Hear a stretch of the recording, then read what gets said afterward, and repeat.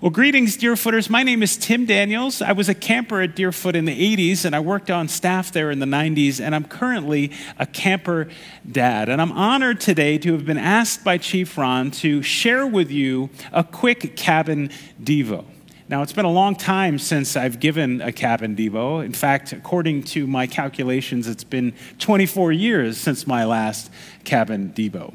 And although I'm not sitting in Wolverine or, say, Halsey Page or even the Longhouse, I'm aware that you're not sitting in any of those places either. And so I'm coming to you from the church that I pastor here in Morristown, New Jersey. And I thought I would just kind of take my invisible Pastor Tim hat off and put on my Chief Tim hat with this vintage 90s Deerfoot hat that's falling apart, much like my body seems to be these days, and share with you a quick thought about something that I've been thinking a lot about lately, especially as we're all experiencing this global pandemic.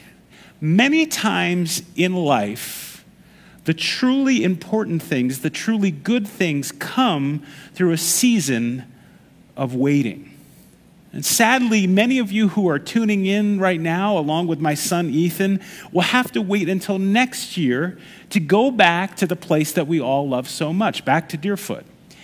And I know that many of you were looking forward with anticipation to all of the great things that you'd experience at Deerfoot this summer. I remember that feeling as a kid, those 2 weeks of amazing fun and learning and adventure. And yet, like with so many other things in life right now, we're going to have to wait. We're forced to wait. And in 2020, especially in America, we're not used to waiting.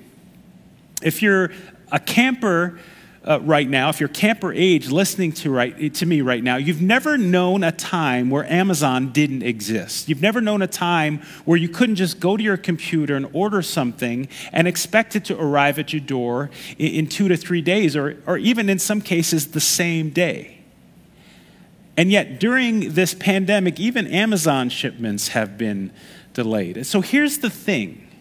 Many of the most important things in life come through waiting, specifically waiting through difficulty.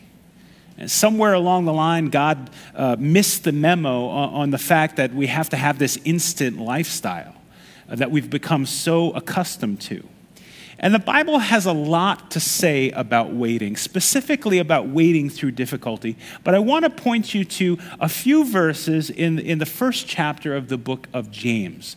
So if you don't have your Bible, press pause, grab your Bible, and turn to James chapter 1, and we're going to start in verse 2. James writes, "Consider it pure joy, my brothers and sisters, whenever you face trials of many kinds, because you know that the testing of your faith produces perseverance. Let perseverance finish its work so that you may be mature and complete, not lacking anything." You know, the question that often comes to my mind when I read this passage of Scripture is, how can we be joyful when we face difficulties? It's hard, isn't it? We're all in a difficult time, as I've said, and yet here's what I know for sure, is that we can count on God's promise to bring us through those difficult times and bring you to a better place than you were before, a more mature place, a better place than you were before. And James tells us, let perseverance finish its work. And you know, it's easy for us to want to skip that part.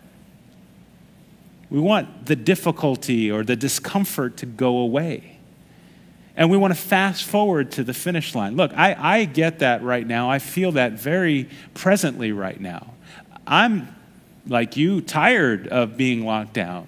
I'm weary of speaking to an empty room like I am right now with no people in it on Sundays. And yet, I'm convinced that God has something very important for us to learn in this season of waiting.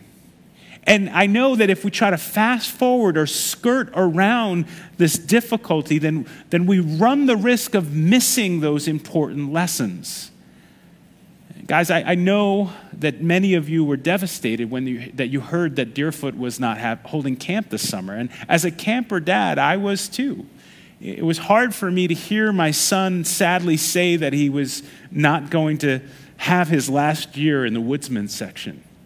I miss going to the Memorial Day work weekend like I often do, but I'm convinced that God has something very important to teach us in the midst of this challenge. And Deerfoot will reopen eventually, just like everything else. And when it does, wouldn't it be great if we could sit around the campfire and share with one another what God taught us through this whole thing?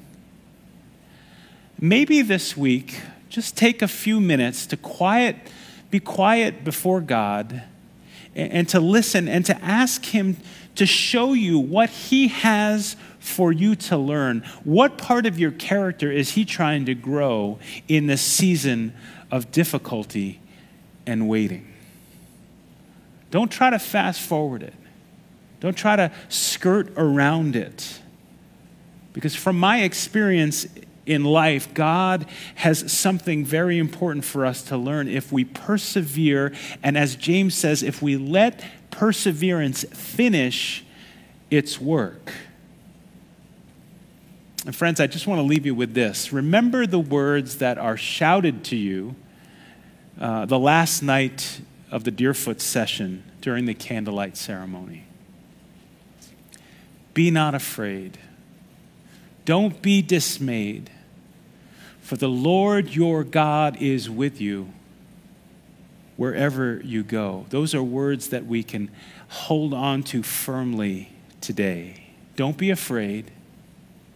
Don't be discouraged or dismayed, because as we sing so often at camp, Jesus is with you wherever you go. Push through the season of waiting. Let perseverance finish its work. God bless you guys.